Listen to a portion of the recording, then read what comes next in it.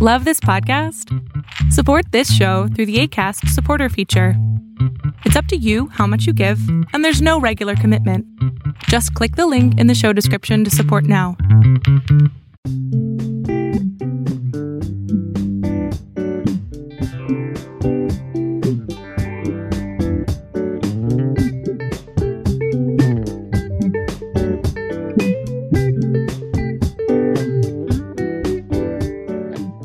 So this is Fairy Tale Love.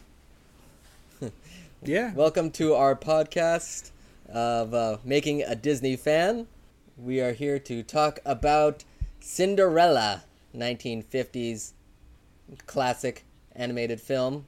Pretty much the definitive version of the fairy tale, at the very least. Yeah, that they just re-released on Disney Plus too. I noticed. Yeah, I just saw that they released like the 4K version. Yeah. So we're doing this recording right at the opportune time to see it in all its spectacular. Yeah, glory. I didn't even notice that. No, yeah, it's like you can see it when you go to Disney Plus. It's one of like the main pictures that you scroll through now. Mm-hmm. Okay. Yeah, it just got released.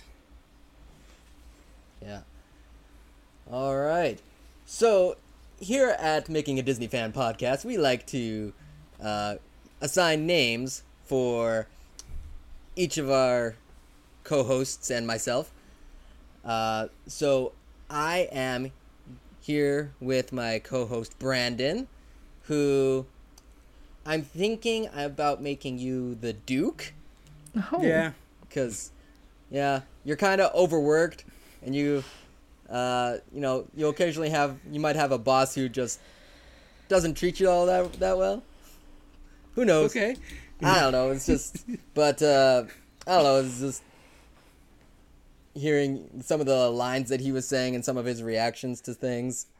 Fair. I don't know. I could hear you saying some of those things like, "Oh, really? You had this idea of putting him in a room with all these women, and then he just like, oh, he'd look up, and there she is." Sure. Yeah. Yeah. Yeah. All right, and then I'm also joined with Sarah, who I was thinking about making you Cinderella, because you got a really nice singing voice, and that's one of the main things, but it's also for a lack of other characters in this one, and I didn't want to make you one of, like, I don't know, one of like the sewing mice or whatever, or villainesses. I'm not very good at sewing, so that's fair. I did, fun fact, play a stepsister in the musical Cinderella once, though. Oh wow. Fun. Yeah. Did not know that. So and also I give these guys a chance to say other characters, what they choose for the other two as well. Yeah. So Brandon. So I got Sarah. I figured Sarah out. I thought she would be Jack, because Interesting. Yeah, because he's like always looking out for the other mice, and he's like really smart and coming up with like plans to help and get them out of stuff. Like, yeah, that's who I got there. And that's nice. I like that. Zach, honestly, like I struggled finding characters in this movie, because there's not many, to be fair. So don't be offended when I ended up falling on Gus Gus. I'm not offended by Gus Gus. Gus Gus is one of the best characters. He's funny. Yeah. I can occasionally be quite bumbling and unsure of myself and overconfident. True. You said it. But yeah, that's who I got. I got Jack for Sarah, Gus Gus for Zach. That's funny, because I wanted to pick Jack and Gus Gus for you guys, but like interchangeably. Like it just depends on what you guys are doing. Like you did with Timon and Pumbaa. Yeah. A dynamic duo. That's depends fair. on the day, That happens a lot, I guess. Yeah. Yeah. All right. I will accept that. So, we're talking about Cinderella, as I already said. This is like the re-emergence of the Disney brand after their wartime package film era that we just so happened to skip over because as much as, it's fun to subject Brandon to the classic films, I still wanted to keep doing this podcast, and having him try to watch Melody Time would probably, be the end for him. Yeah, I feel like I'm better off not knowing what that is. Yeah. Yeah, the only film that would even remotely interest you would have been The Adventures of Ichabod and Mr. Toad, because it had the Headless Horseman sequence in it. Yeah, to be fair, I do remember watching that as a kid. I had it on VHS, and that was cool. That's the only one I remember. I didn't know it's from that time, I guess, but I do remember watching that. Yeah, and maybe at some point we'll do a mini episode just for that one. We'll see. Who knows? All right, so now we're going to move on to our memories of this film. I will start us off and talk about the fact that I had this one on VHS for as long as I could remember, because I was born in 1990, the dawn of the VHS era. So, yeah, it was just something that I always had. I really enjoyed it, but I have one specific memory of Cinderella from my childhood, and it wasn't even from that VHS, it was from a different VHS that we had, which was like a sing-along package one. I don't know if you remember it, those at all, Sarah? Yeah.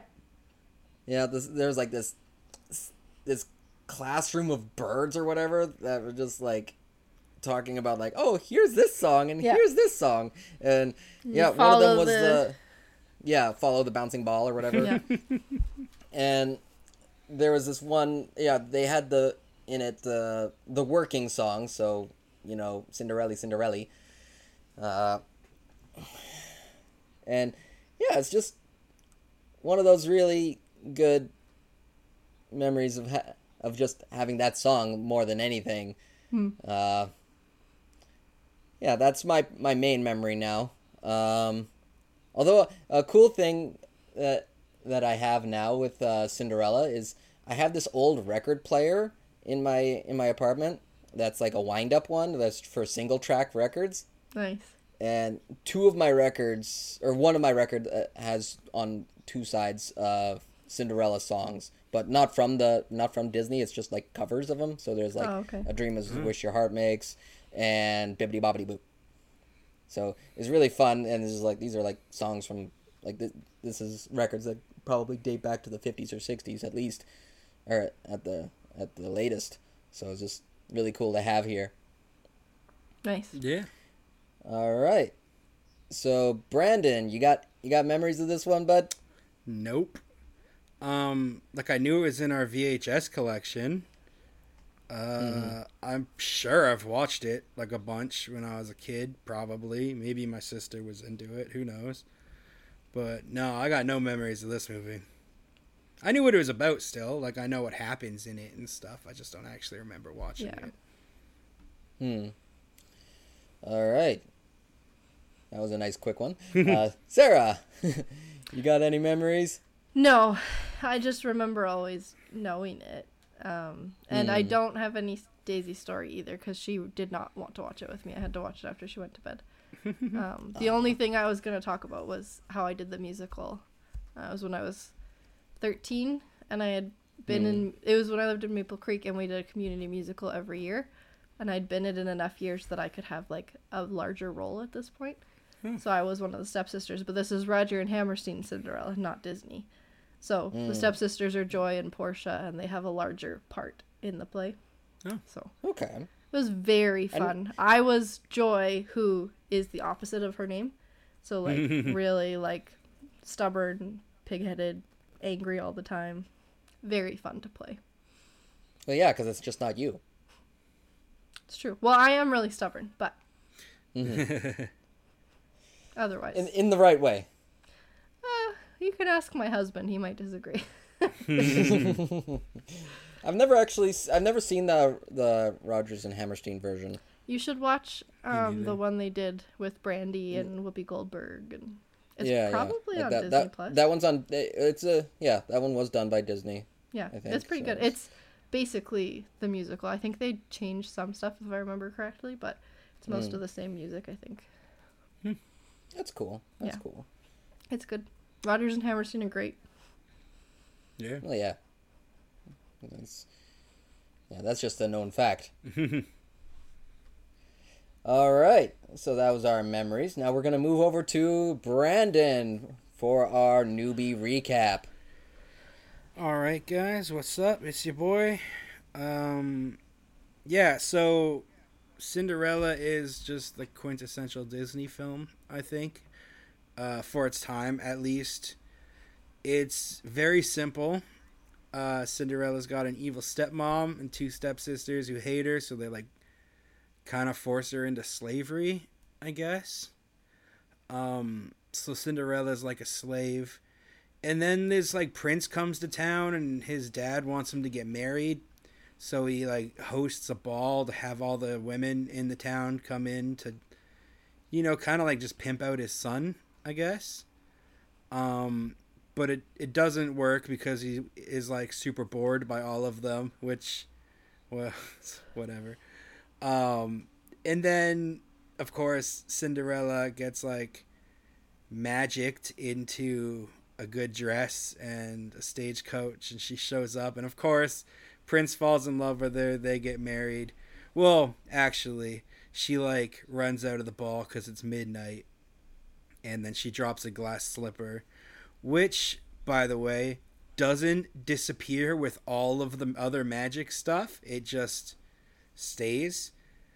Well, I feel like they kind of explain that when she gets back, and the one she still has stays too, and she like says thank you to the fairy godmother. It's like implied that her gift to her is you can keep these shoes that you had.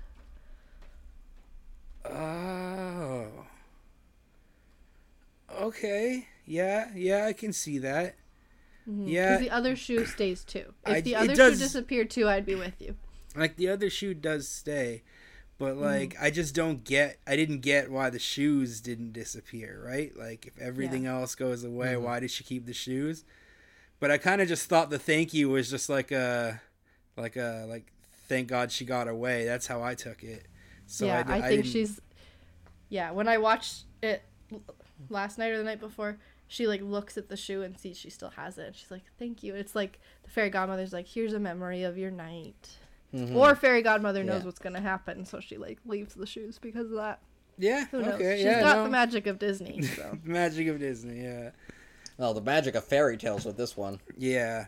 Anyway, yeah, so she drops a shoe that doesn't disappear with the magic, and then they, like, go on this witch hunt to, like, put the shoe on every girl in town, as if, like, no other girl's got a size 9, you know? Like, shoes aren't, like, custom, you know? They just come in different sizes, like...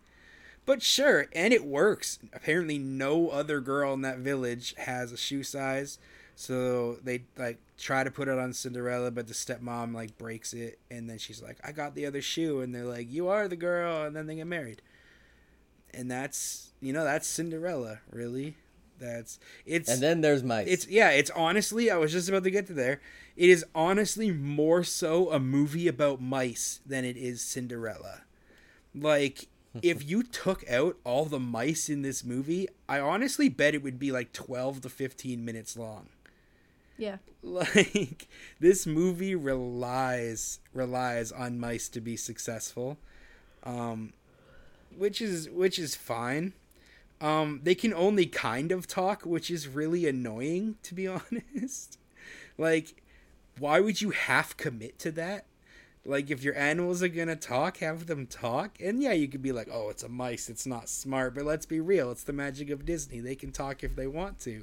So, like, why do these mice only kind of talk? Everything they say is just not quite right. I don't get it. That's mice problems, I guess. Something I thought was really funny is, like, this movie plays really hardcore into, like, pronouns and gender roles. Like, the one thing that comes to mind is the moment where they're, like, sewing up her dress, and he's like, can I sew? And they're like, leave the sewing to the women. Like, that's... Yeah, it's a tiny bit cringe. Yeah, it's kind of, like, just ingrained in this film. Like, women are... Like, yeah, it's funny. Yeah. At least they made the men do the dangerous work. Yeah, I which was guess. fetching the stuff from the cat. Yeah, that's true. The cat is a good thing to mention. They named that cat Lucifer. Yeah. Best cat name ever. Who thought that was a good cat name? I do. I love that name on a cat. Like, who at Disney was sitting down to storyboard this thing, and they're like, you know what? Let's do a cat. And they're like, ooh, good idea. Let's put a cat, call him Precious. No. We call him Lucifer. The devil himself. Why? I mean, he's an asshole of a cat, yeah, but like... Many of them are. Exactly. Well, yeah, and I like that name. Like my sister one time had a cat, and this is well before Marvel and stuff, that she named, it was named Loki. Yeah. So it's really funny because then like she tells me that it's like, oh, my cat's name is Loki, and I like look at her and I'm just like, the Norse god of mischief. It's just like, Also so fitting. Lucifer is a fun name that you can't really give a person. Yeah, that's funny. We start the movie with a 5-minute song about dreams, and like how like if you dream it'll become a wish that comes true or something like that, and like all you gotta do is keep dreaming. Like, that's the point of the song, right? Yeah. It's essentially her. Yeah, it's like her "I Want" song. Yeah, it's this like really long song about dreaming, and then she goes downstairs and wakes up the dog, and she's like, "Oh, I know you're dreaming about like chasing Lucifer. You better stop those dreams." Oh, and like, yeah, I noticed that this past one. It's just like, come on, Cinderella. Honestly, it's just like, live by it. It's weird. She like stops the dog from dreaming. Like, my biggest question about that part is where exactly did Cinderella find it? Find what? The audacity, Zach, to tell this dog to stop dreaming after singing a 5-minute song about dreaming. I kind of walked into that one, didn't I? You did. I wasn't sure if either of you were going to bite for a second. I was like, did I zone out for a second and miss what you're talking about? Perfectly set up. But it's true. I love it. She sings a 5-minute song about dreaming and then immediately goes and tells the dog he's not allowed to dream. Whatever. So there's not the Duke, the King. I think the King is just a creepy old man. Like, he is just obsessed with his son getting married. And like, because he wants children spitting to out be grandbabies. Yeah, because he wants babies, right? Like he's just so wrapped up in getting his son laid. It's honestly a little creepy. I don't get it. And he throws this literally impossible ball. Like, the ball looks fantastic. But in a day, he's like, just get it done tonight. Like, everybody gets notified in a day, and everyone shows up in a day. Pretty much this whole story takes place in like a day, by the way. Yeah. You see, that is the thing. Like, you remember my whole gripe with Fievel Goes West. Yeah. It's like, this is my gripe. Make it realistic time periods. Yeah, like, for these kinds of things. Like, oh, we want to throw a ball. 3 days. Okay. Yeah, like, that's even slightly more believable. I want to coin the term like Disney fast for things like this, where it's like there's no possible way this could happen, but it happens because it's Disney. Yeah. It is. It's not as bad as like Looney Tunes building things fast. Yeah. Yeah. Yeah. So, let's talk about Bippity Boppity Boo. Who wrote this? All right. This honestly sounds like, I bet if you played it without music, it would just sound like an Adam Sandler SNL sketch. He's like, shibbly booga, shigla booga, bibbity bobbity boo. There's no lyrics to this song. Like, none that exist. Like, how is this the standout from this movie? It's the only song I know existed for my entire life. Well, like, the song of this is "A Dream Is a Wish Your Heart Makes." That's the one that Bippity Boppity Boo's not its own song? Well, it is. Boppity Boo is big, but it's not the big one. Oh. The big one is like a dream is the wish your heart makes, because that one became the main stand, like one of the big stand-ins for Disney itself. Oh. Right there, like with Pinocchio. When You Wish Upon a Stars. Oh. Yeah. I would challenge to say that that's the reputation. Like, the only song I know is Bippity Boppity Boo. I will concur that Bippity Boppity Boo is definitely probably the way only up one there. most people could name. Like, I couldn't name any other song from this.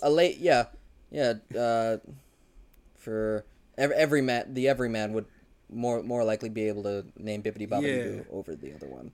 But again, why? This song is objectively terrible.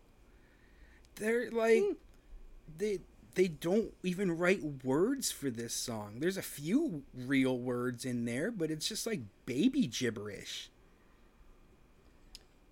It's a magic spell. Yeah, that's the thing. Like, it's a magic like spell, and I do like lazy. Like. That is your opinion. Yes. Yeah, that's fair. It's just I don't understand Bippity Boppity Boo, but whatever. On that note, though, she transforms like a horse into a human and like these mice into horses and stuff. That must be terrifying. Terrifying. Well, why do you think Gus runs away at first? He's like, heck no. Like, and the horse gets to be a man, and then all of a sudden he has to like witness himself turning back into a horse and getting like hooves and stuff. Like, that's well, thank goodness it was just like a poof and it's done thing, instead of like, American Werewolf in London body horror film. I guess, but I kind of picture it like a Dumbo like turning into a donkey horror. Like, that's Pinocchio. Oh, that's Pinocchio. Classics, right? So Pinocchio, like, I almost picture it with like that much horror. Like, that's got to be terrifying to like turn into a human and then back into a horse. We talked about why the shoes don't disappear. I just want to talk about why glass. Yeah, they're so I'm with you on that. That is so impractical. Like, why glass? So uncomfortable. Yeah, like she just couldn't give her like some like, I don't know, Jimmy Choo's or something. Like, yeah. Why glass? I have no idea why. Maybe that comes from the original story, but again, why would they have done that? I mean, back when the original story was written, it was a long time ago, so they probably had less options for shoes, but I don't imagine they were using glass shoes then either. Yeah, I don't know. I just think it's very impractical. Yeah, I agree. I would not wear glass shoes. I would like to discuss the fact that Cinderella is the apple of the prince's eye, like the perfect woman, blah, blah, blah, blah, blah. She's also the only blonde-haired, blue-eyed woman in this entire kingdom. Like, are we just gonna sail right past that? I mean, then that makes sense. I guess, they did that. but like, that prince straight up rejects 100 women for not being Aryan enough, pretty much. Yeah. Disney has since given a lot more representation. Yeah, I'm really happy for that. But I know that's very noticeable. Like, every other woman is a brunette or like a black hair or something. She's the only blonde-haired, blue eyes, and of course she's the perfect woman that attracts the prince. I'm just saying, little racist. You know, Little. little racist. I'm just gonna suggest it. Just Disney? drop Racist? it down there. No. Yeah. Never. So there's that period where they come to try on the shoes and the stepmother locks Cinderella upstairs, right? And then the mice steal the keys and they like take like 20 minutes to get up this staircase. And then all of a sudden they look up and they're like, "Oh, they have 600 staircases to go," but somehow they just got right up there. Well, and all this whole time they're trying on the shoes. It's just like, In the time it takes two people to try on a shoe that clearly doesn't fit. Also, the stepsisters are just like animated to look as gross as possible, I think. Yeah. yeah, it's really not fair. Yeah, no, it's whatever. But yeah, so the mice get up those stairs in like record time. Like they can barely hold that key. How do they climb that much and then get Cinderella all the way down in time to try on the shoe? Well, Cinderella getting down is a lot quicker, but yes. Yeah, how did they get up is the main point. Yeah. And then anyway, she goes, she pulls out the shoe. The stepmother's like, "Oh my god," which actually is a really good shock face. Like, Oh, yeah. that's a good shot. Like, I'm not gonna lie. They get married. They don't even know each other's names. Nope. Yep. Like, they just He doesn't have a name. honestly, he's just like blonde He's the hair, prince. blue eyes. No. Let's do it. He's Prince Charming. Just Prince Oh, right. Charming. Prince yeah. Charming. Like, That's his he name. We doesn't- never ever learn another name for him. Yeah. Yeah. The movie could be done in like 10-15 minutes, I think, if you just exclude the mice. Like if you just talked like the human stuff. Terrible.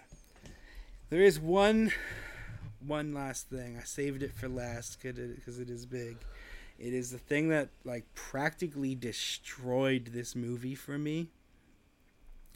Is Cinderella's dead ass eyes. She is dead inside.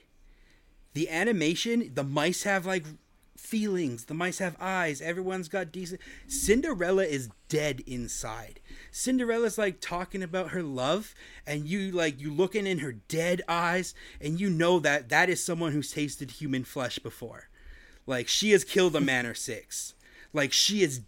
Well, what do you think inside. happened to her dad? Exact. That's what I was saying. Her mom and dad, she probably killed her mom and dad. She is dead inside. Like I'm looking at a clip right now because I never noticed that. everyone has good eyes, and her eyes are just like all over the place, and like she's either like on a boatload of drugs or she is dead inside. Like It might be a consequence of the heavy use of rotoscope. maybe, man, like it ruined this movie for me. I could see everybody else be fine, and every time I saw Cinderella, like she looked I like feel she like could see into my soul. Like she knew every bad thing I ever did, and she was gonna kill, like Ghost Rider. She was gonna Ghost Rider me, Zach. That is what that felt like. Her haunting dead eyes will like be in my nightmares for weeks. I think it's because everyone else has black eyes and hers are like a inhuman shade of blue. So it's like I'm looking at it right now, and it's the Bibbidi Boppidi Boo scene, and like the fairy godmother just has black eyes, like with the whites, of course. Yeah. So it's like more like a cartoon, but Cinderella, it's just like so blue, and it's kind of like the White Walkers. She looks dead inside. Yeah, it's like looking at the eyes of the White Walkers. Yeah, it's almost terrifying. It was quite distracting because, like, yeah, I felt like she was just gonna eat me, like eat my soul, through the whole film. Like I saw evil in her eyes, like Michael Myers style. Like, yeah. All right. Now that we've gone through Brandon's horror catalog, that is all I have. My biggest standing point for this film was like that girl has no life in her eyes. Like she has seen some things. well, hopefully it's better by the next princess movie. Hopefully, yeah. What is the next princess movie? Well, it's Mulan technically, but and the next classics is Sleeping Beauty. oh, okay. Well, she spends But most that next classic her princess. eyes will be closed well, most of the film. So actually, now that I think about it, if you really want to go with an unofficial princess, the next classic princess would be Alice. Yeah, she's not. Alice actually a not princess. considered a princess? Nope. Well, she's not a princess. I thought she was like a princess that like ran away on her castle and fell down a hole, and then She's entered just Wonderland. a regular girl. Oh, She's just an upper class English girl. interesting. Yeah. Sometimes people cut together clips from Disney movies and make like a horror movie trailer out of it. So I just was curious to look if they've done it with Cinderella. They're actually planning a Cinderella horror movie. You know what? They I don't saw know this where movie it's and they at. saw the evil too, and they're like, "We have to do this." Yeah, like every I time. think it's far more about the success of the Winnie the Pooh horror movie. Yeah, every time a Disney movie comes into public whatever Domain. it's called, yeah, public domain, it seems like they're gonna turn it. So Winnie the Pooh, Blood and Honey, now Cinderella's Curse. Apparently, it was supposed to come out in October of this year, but I've not heard anything about it, so I don't know if that's true. Yeah, I've never heard about it. Well, it's probably lower budget too. Oh yeah, definitely. So, Well, probably like a similar budget to Blood and Honey would be my guess. Yeah. but I mean, Blood and Honey literally had Winnie the Pooh right there, so it was much more of a press thing. Yeah. Yeah, I will not be watching that movie. I'm curious, but I have no real interest in it. That's it comes onto your streaming platform. I can maybe watch that. Maybe, yeah. Kind of movie. All right, so that was Newbie Recap with Brandon. So we're moving on to my segment, which is Deep Dive Disney. All right, so first thing I want to talk about is what I consider the Disney ages, which is like periods of time for the Disney animated films. We finished the Golden Age, and then we skipped over the war films. So this is what I call like the beginning of the Silver Age of the Disney films, because the Golden Age is like an official designation for the first 5 films. So now this is what I call the Silver Age, and this one will keep on going until Jungle Book. Okay. Which was the last film that Walt Disney worked on. So that's a really good breaking point. So yeah, and obviously Sarah's gonna go into the statistics of this one, but man, this one was a hit, so it's gonna be awesome to hear about that, especially after even some of the like all those the Golden Age ones which didn't quite hit very, very hot, even though they're highly regarded now by people that are not Brandon. So yeah, that's a really cool thing to consider with this one, is that as much as it's not one of my favorites now, but it's just happy that this was a success.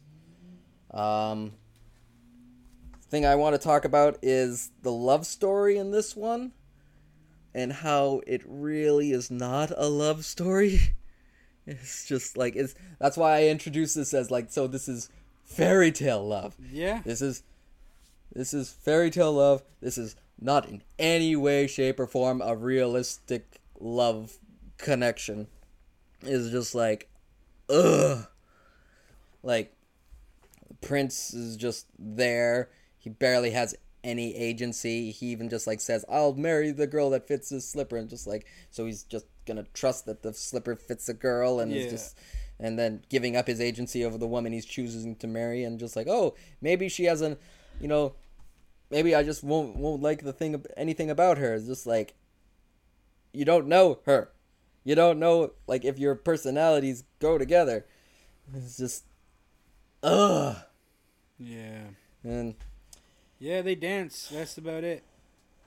yeah, if it stayed at her wanting a positive memory for herself, and maybe moving herself forward in her own situation, I could get behind it. Yeah. But and just have it be a happy moment that motivates her to continue and then do better for herself. That'd be a story I could more get behind in this context. So then that'll move me over to the villain and the abusive household that we see in this one.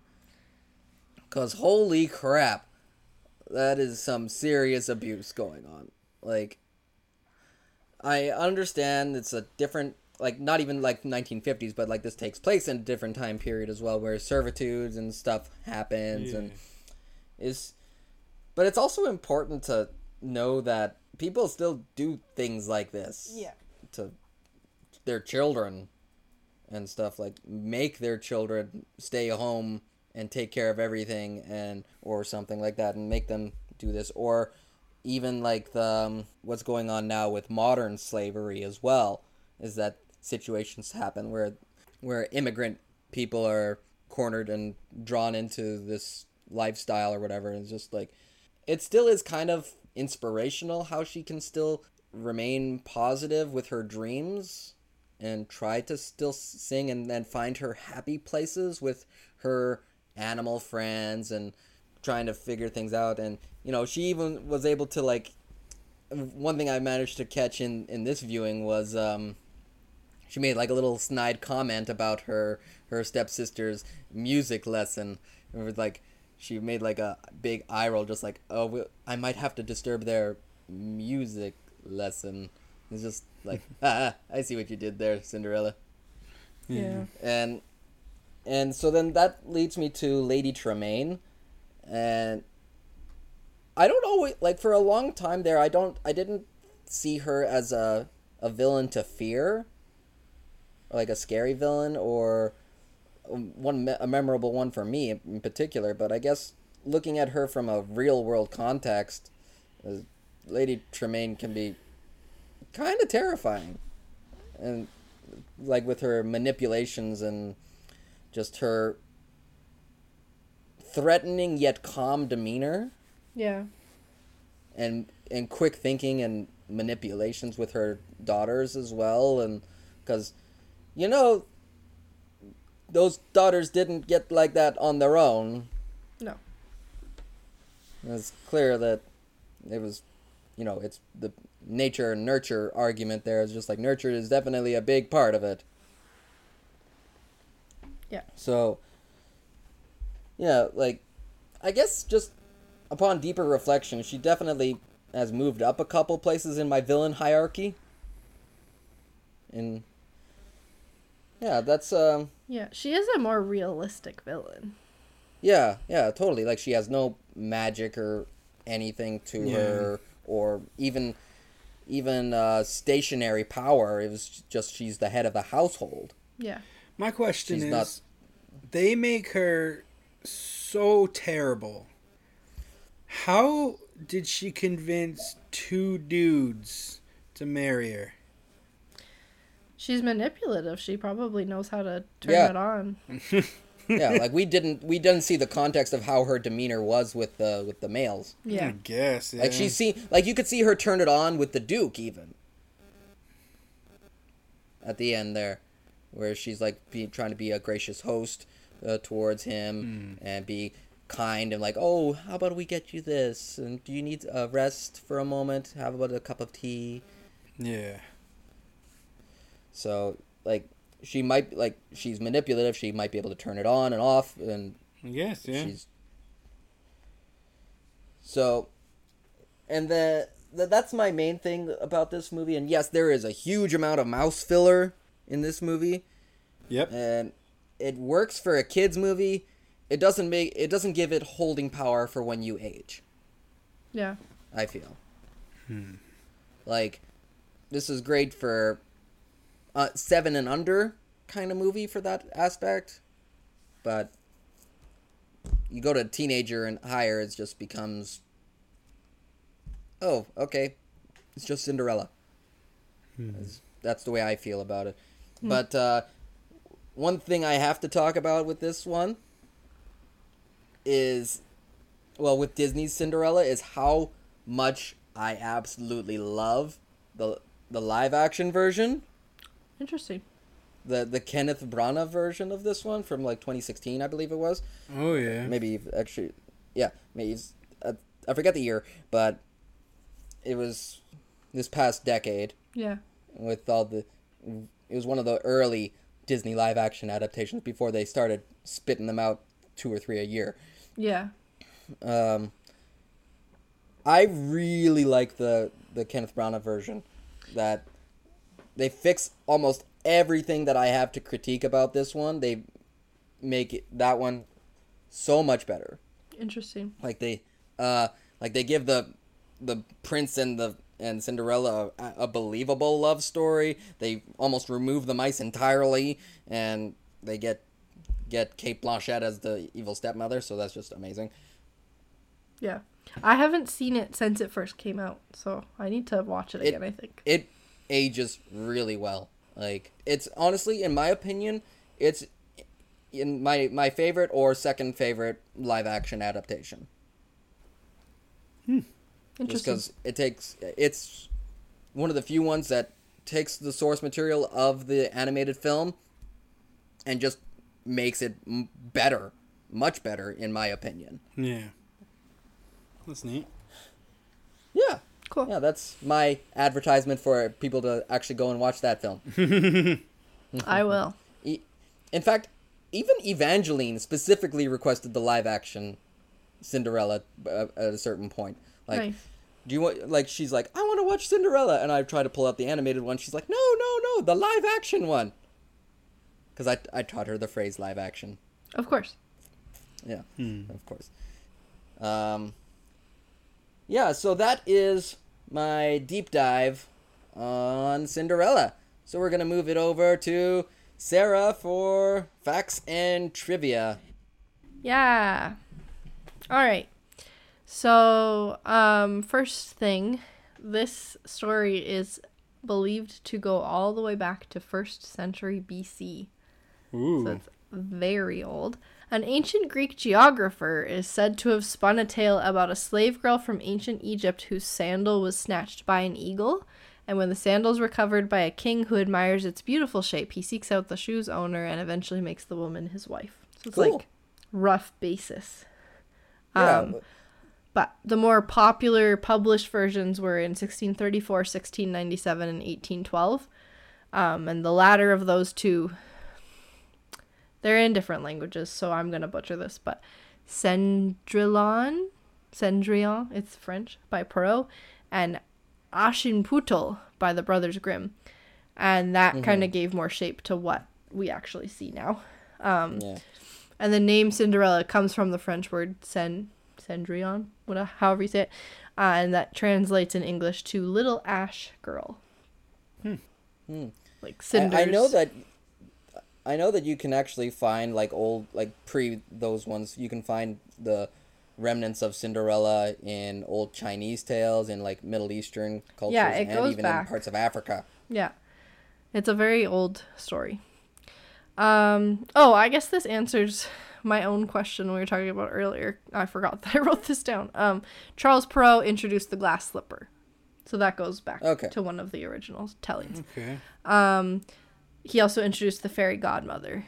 Other versions have had her wearing a magic ring or magic gold, silver, or fur slippers. Fur slippers is probably pretty comfortable.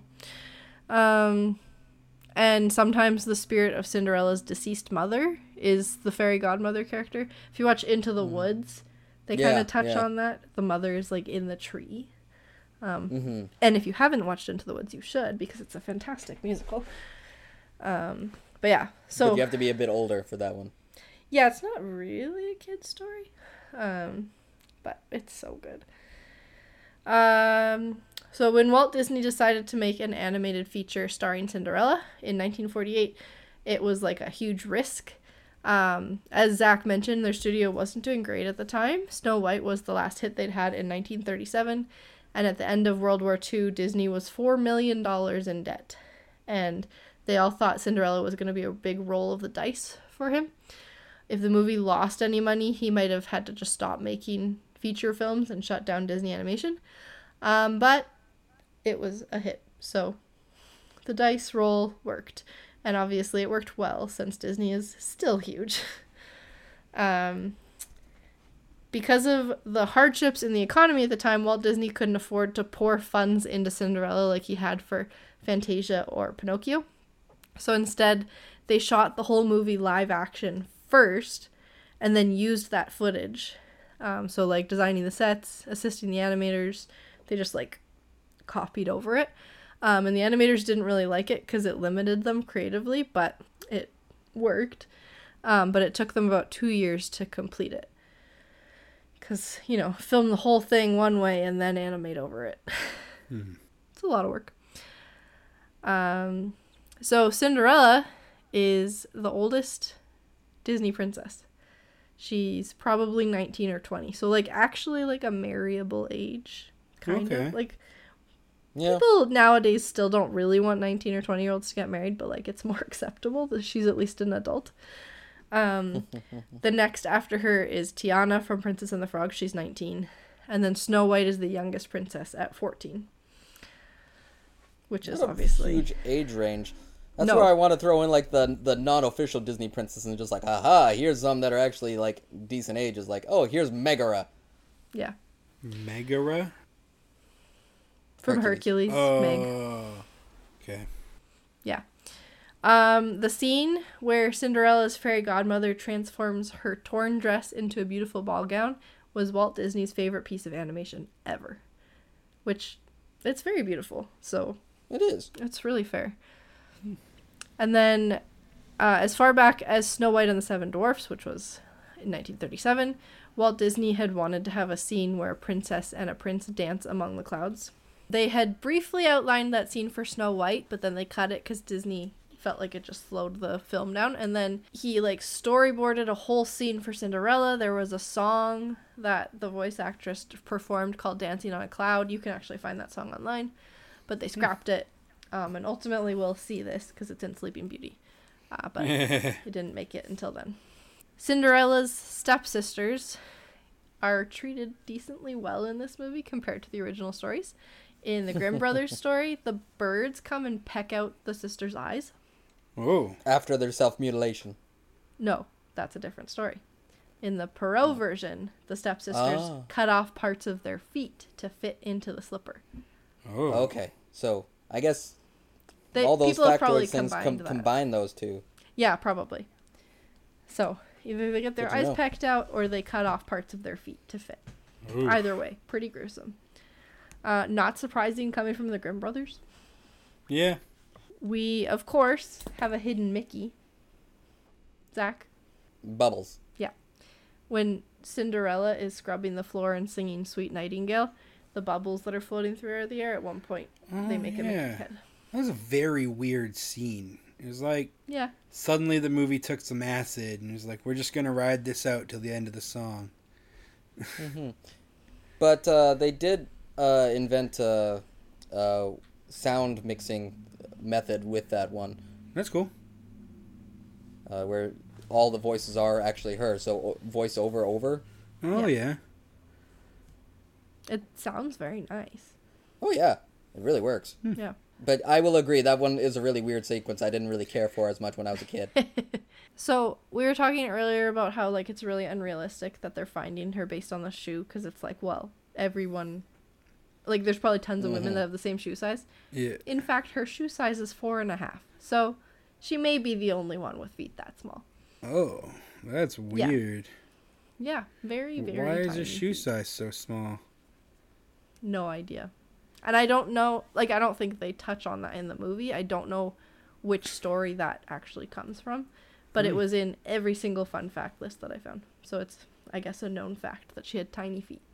Okay. But that explains why the stepsisters cannot possibly fit their feet in her shoes. Yeah. Mm-hmm. I think, the Kenneth Branagh version definitely lights on that, because, like, I think they show her wearing the same shoes she wore when she was, like, a little girl.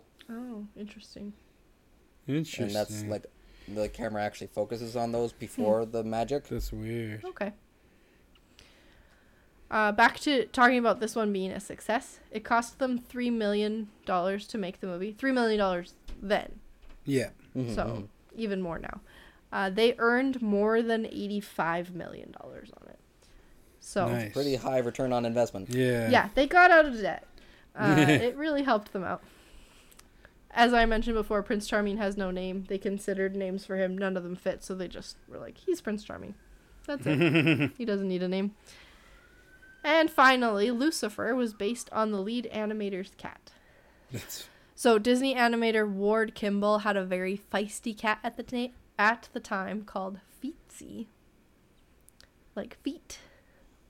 I don't know why. While Walt was visiting him, Feetsy refused to leave the two men alone, which inspired Walt to have Kimball create Lucifer after his cat. So that's where they got Lucifer from. And then going into the cast, I did not list out every single cast member. I mean, it seems like there's not a lot, but there's actually a fair amount with all of the animal voices, but I only picked the ones that either were like a lead role or had other Disney credits. So Eileen Woods is the voice of Cinderella. That's pretty much the main thing she did. Okay. James McDonald is the voice of Jack and Gus Gus. He's actually done tons of Disney animal voices, including, at times, Mickey Mouse. So he's like a big Disney voice. Eleanor Audley was the voice of Lady Tremaine. She's also in Sleeping Beauty. She's Maleficent. And Okay. she's in the show Disneyland. Verna Felton is Fairy Godmother. She's in Dumbo. She's in Alice in Wonderland, Lady and the Tramp, Sleeping Beauty, The Jungle Book. So she's been around a lot too. Don Barclay is the doorman. He's in Alice in Wonderland, Peter Pan, 101 Dalmatians, Mary Poppins, Bedknobs and Broomsticks. So, again, quite a few.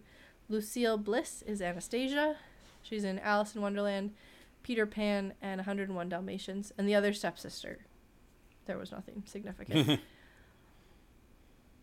I wrote this person's name down wrong. I must have autocorrected.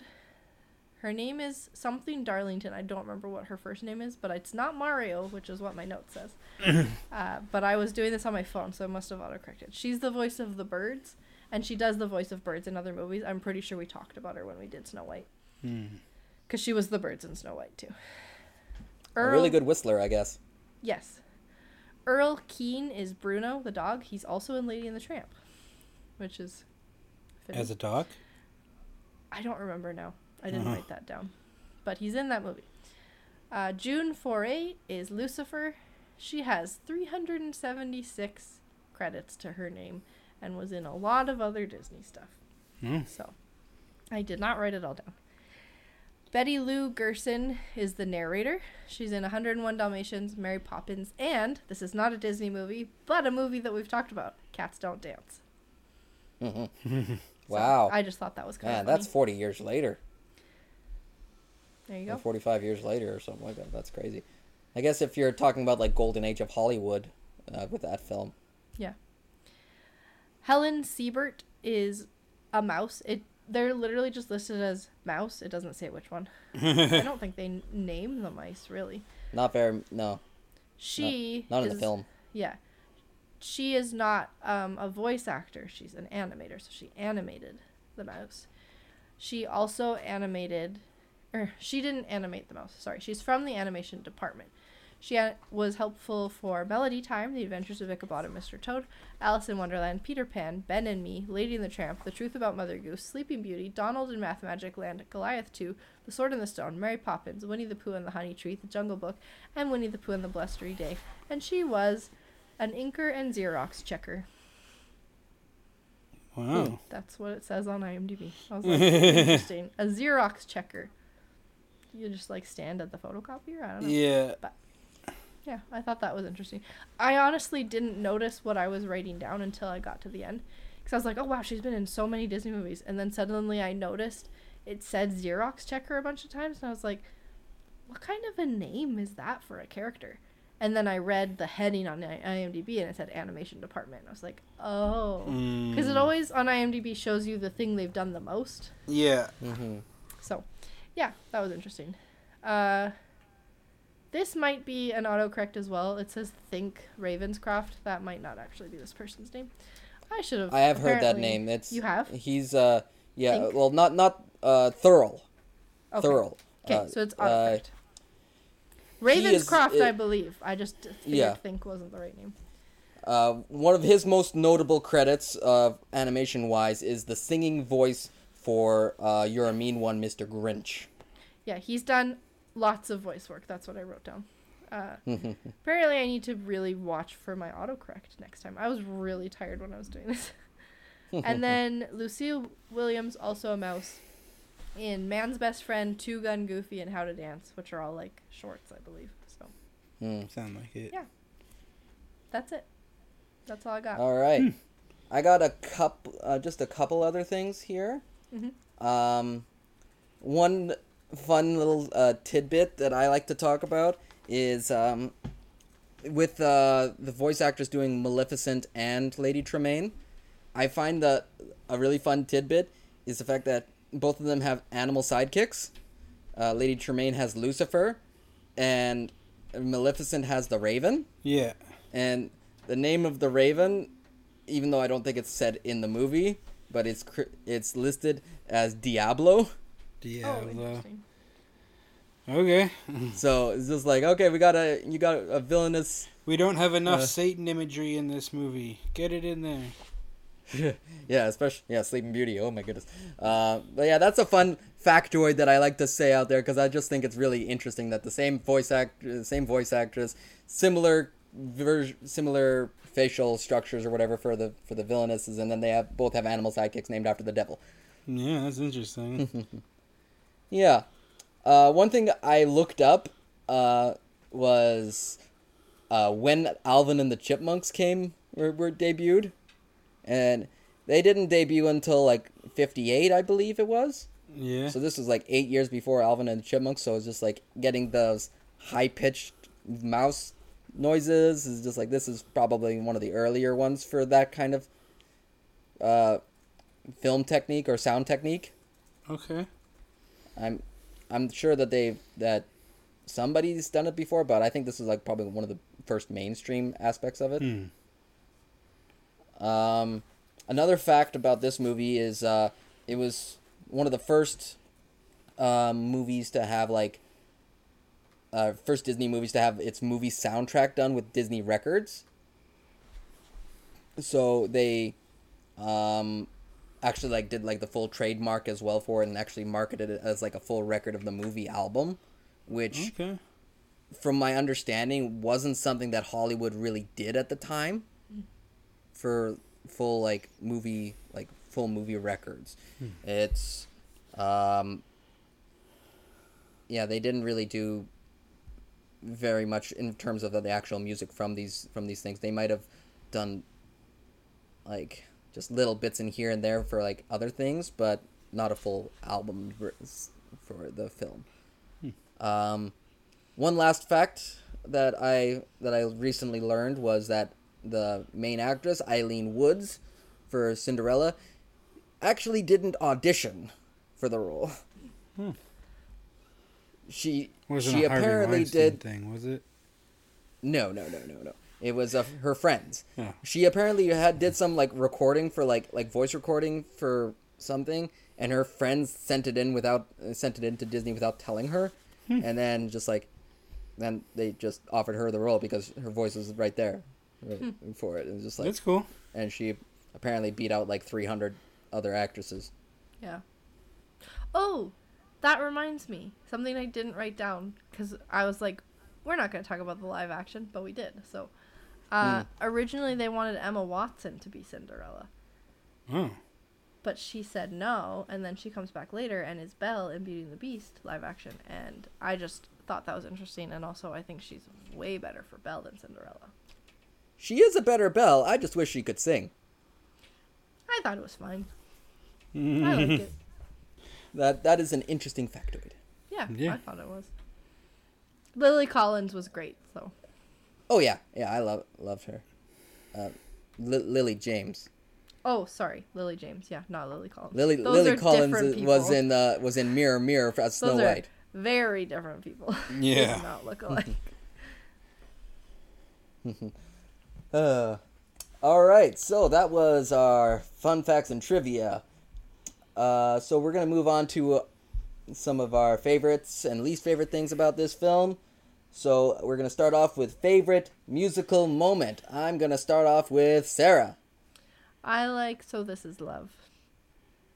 It is a lovely, like, dancing piece, isn't it? Yeah, it's just a nice song.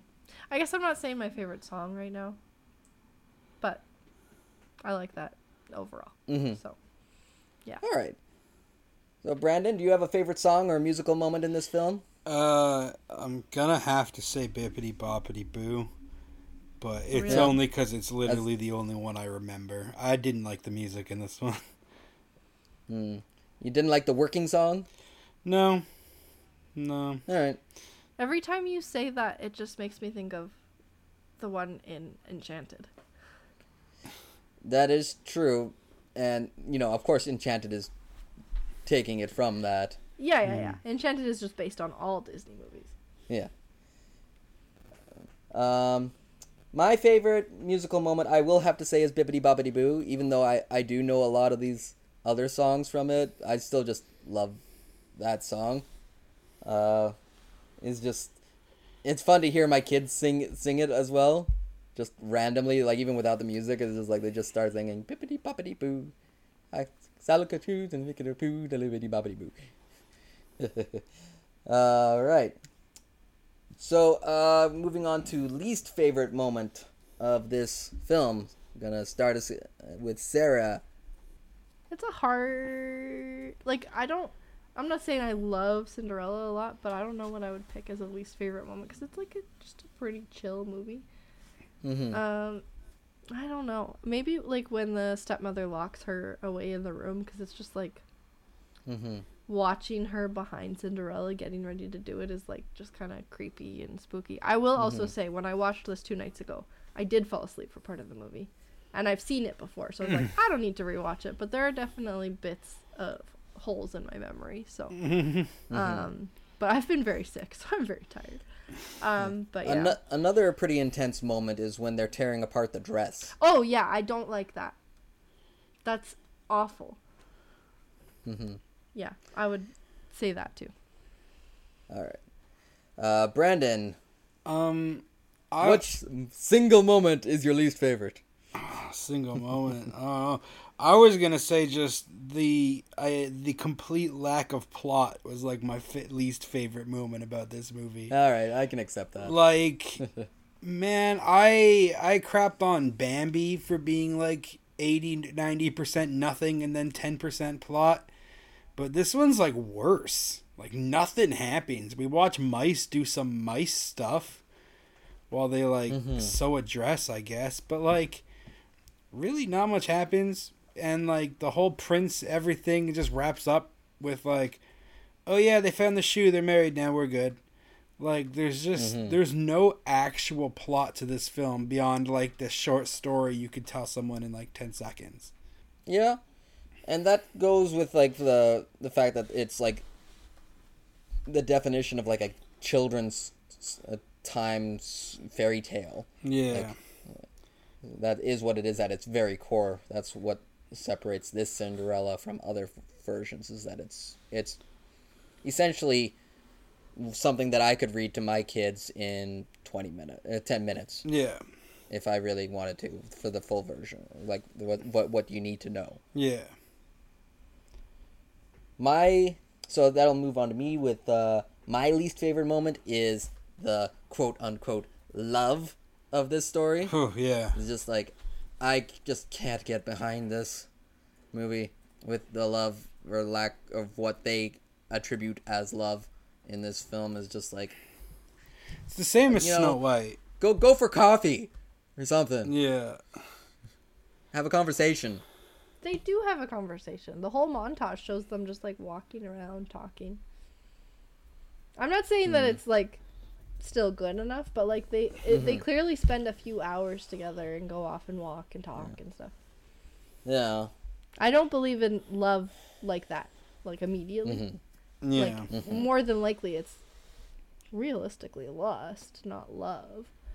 Mm-hmm. But Attraction. the montage shows that they do more than just dance. Yeah. All right. So moving on to most favorite moment. Sarah? I like when the birds and the mice make the dress. It is a fun sequence. Cute and fun. Especially with the oversized scissors and using the shoe to lift things. Yeah, I just think it's cute. I don't like the dress. I definitely prefer the one the fairy godmother makes. Oh, yeah. And I like the transition into the fancy dress. I think that's, like, there's a reason why Walt liked that animation sequence so much. I think it's just very lovely. So. All right, so you love the dress stuff. Yeah.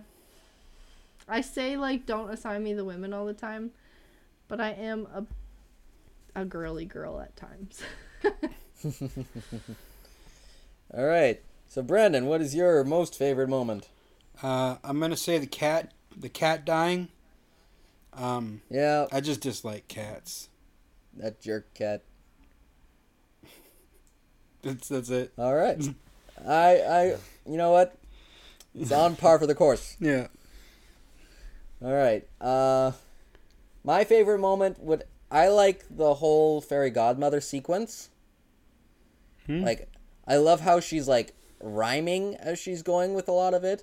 And it's like clearly she's a bit mystical with all this stuff, and it's just really, I just enjoyed that as a grown up now. It's just like actually like watching it with the subtitles and seeing the verses as she's reading, and it's just like, oh, okay, now this one rhymes with this one, but it rhymes with that one back there, and just like I enjoy that one. And then the transformations are just fun and stuff like that, and you can see like the love that the animals have for her, so they're just like, oh yeah, we'll do this for you because we love you. Because I mean, they don't consent to any of it. That is my interpretation. But yes, they don't quite consent, but and they're gonna end up with animal PTSD. I don't know how that works, but they're gonna get it. Well, just so Brandon, you're very happy that Bruno got his dream fulfilled? Mm-hmm. Oh, that reminds me of like the moment beforehand when she's like telling him just like, oh, got to think of the good things about him. Well, there must be something good about him. Yeah.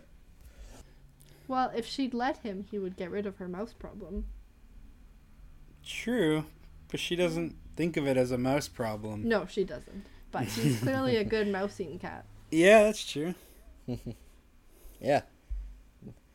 It's funny because they portray him as like being lazy, but then he goes after the mice, so he's not lazy in that regard. Yeah. Honestly, my cat's like that. As soon as he sees a fly buzzing around, he's zipping around. All right. So we're going to move on to our last portion of this podcast, which is final thoughts and a letter grade. Sarah, you want to kick us off? Yes, I do. I think, like, Cinderella is just a classic, and it, like, kind of tickles the part of my brain that is, like, little Sarah that just loves princesses and fairy tales and all that kind of stuff. But it's certainly not, like, a perfect movie. So I would give it, like, a B plus, probably. Like, it's classic Disney. It's, like, you go to Disneyland, you see Cinderella's castle, all this kind of stuff. Like, it's just nice for a Disney fan, but yeah, there's I don't love everything about it, so. All right. So, Brandon, final thoughts and a letter grade. I would say it's a classic. There's no real plot to think of. Could be done in like 10 minutes, the story probably. The love is terrible. And her dead ass eyes will haunt me forever. C minus. That's C better than I minus. expected, actually.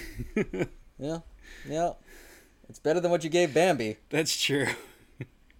You gave Bambi a full-on F. Yeah, Bambi sucked.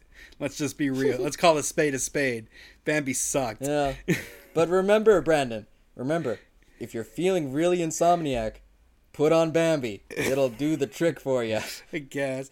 Oddly enough, when I was younger, I used to use 2006's Phantom of the Opera for that. with Gerard Butler and Emmy Rossum. That would be. I know the film. Opera. Like, I loved that movie, and all the songs are like so calming that like if I really needed to, I would just put it on and then like roll over so I don't look at the TV. I just hear the movie in the background, and I'd be able to fall asleep. It helped with insomnia. It's so exciting. It's exciting, but the music is so nice. It always put me to much. sleep.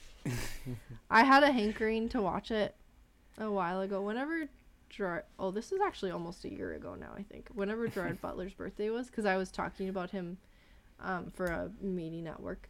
And I didn't own the Phantom of the Opera, and it's not available to stream anywhere. And I was like, what am I going to do? My sister bought it for me for Christmas, so I can watch it anytime I want now. That's funny. And it is what sparked my true love for Gerard Butler. Makes sense. I haven't seen that movie in years. He does a really good job acting in that one. He's not the best singer. I beg to differ. I think he's pretty damn good in that movie. He's amazing. Also, I think it's very funny to watch that and then Shameless and see the contrast in Emmy Rossum. Emmy Rossum, yeah. That's weird. Yeah, he was just very different than the one I saw on Broadway. Yeah. Well, I mean, yeah, it's going to be different than Broadway, but I love him. I'm Team Phantom all the way. Get rid of Raoul. He's a whiny baby. Patrick Wilson, like, whatever. Go with the Phantom. All right. So, for my final thoughts and the letter grade of Cinderella. We are still talking about Cinderella here, folks. It hasn't aged well for me this past decade.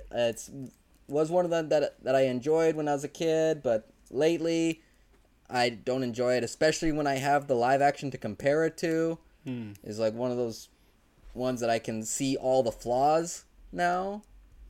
When I see one that corrected those previously unperceived flaws. Yeah. So I'll have to give this one a B-. Okay. Because there's just some stuff that I just can't really get behind, and it's not one that I really want to put on myself. Makes sense. All right, so we got to ask ourselves one final question. Brandon, after watching this classic film from 1950 of Cinderella, are you now a Disney fan? No. This didn't do it. Stop the presses, everyone. That was definitely the answer we were expecting. Yeah. All right, so Sarah, where can our loyal and dedicated fans find us? They can find us on Instagram at makingadisneyfan.pod. Please comment, like, DM, all those fun things, because we like to hear from you. And you can also find us on Apple Podcasts and Spotify, and we also want to hear from you there. So talk to us. We like it. All right. So this has been our podcast for Making a Disney Fan. I have been Zach. TTFN, Tata for now. I've been Brandon. Until next time, America. And I'm Sarah. Just keep swimming. All of our artwork is created by Becca Riley. You can go find her on Instagram at Becca Riley Art, spelled BECCAREILLY Art. Our theme song was written and performed by Marcus Beveridge. You can listen to more of his music on Instagram at marcus.and.sarah.music, performing alongside me, your favorite Making a Disney Fan lady. We hope you'll come back for our next episode soon. Yeah. Thank you for listening to Making a Disney Fan. We hope to see you next time. Good night, and have a pleasant tomorrow.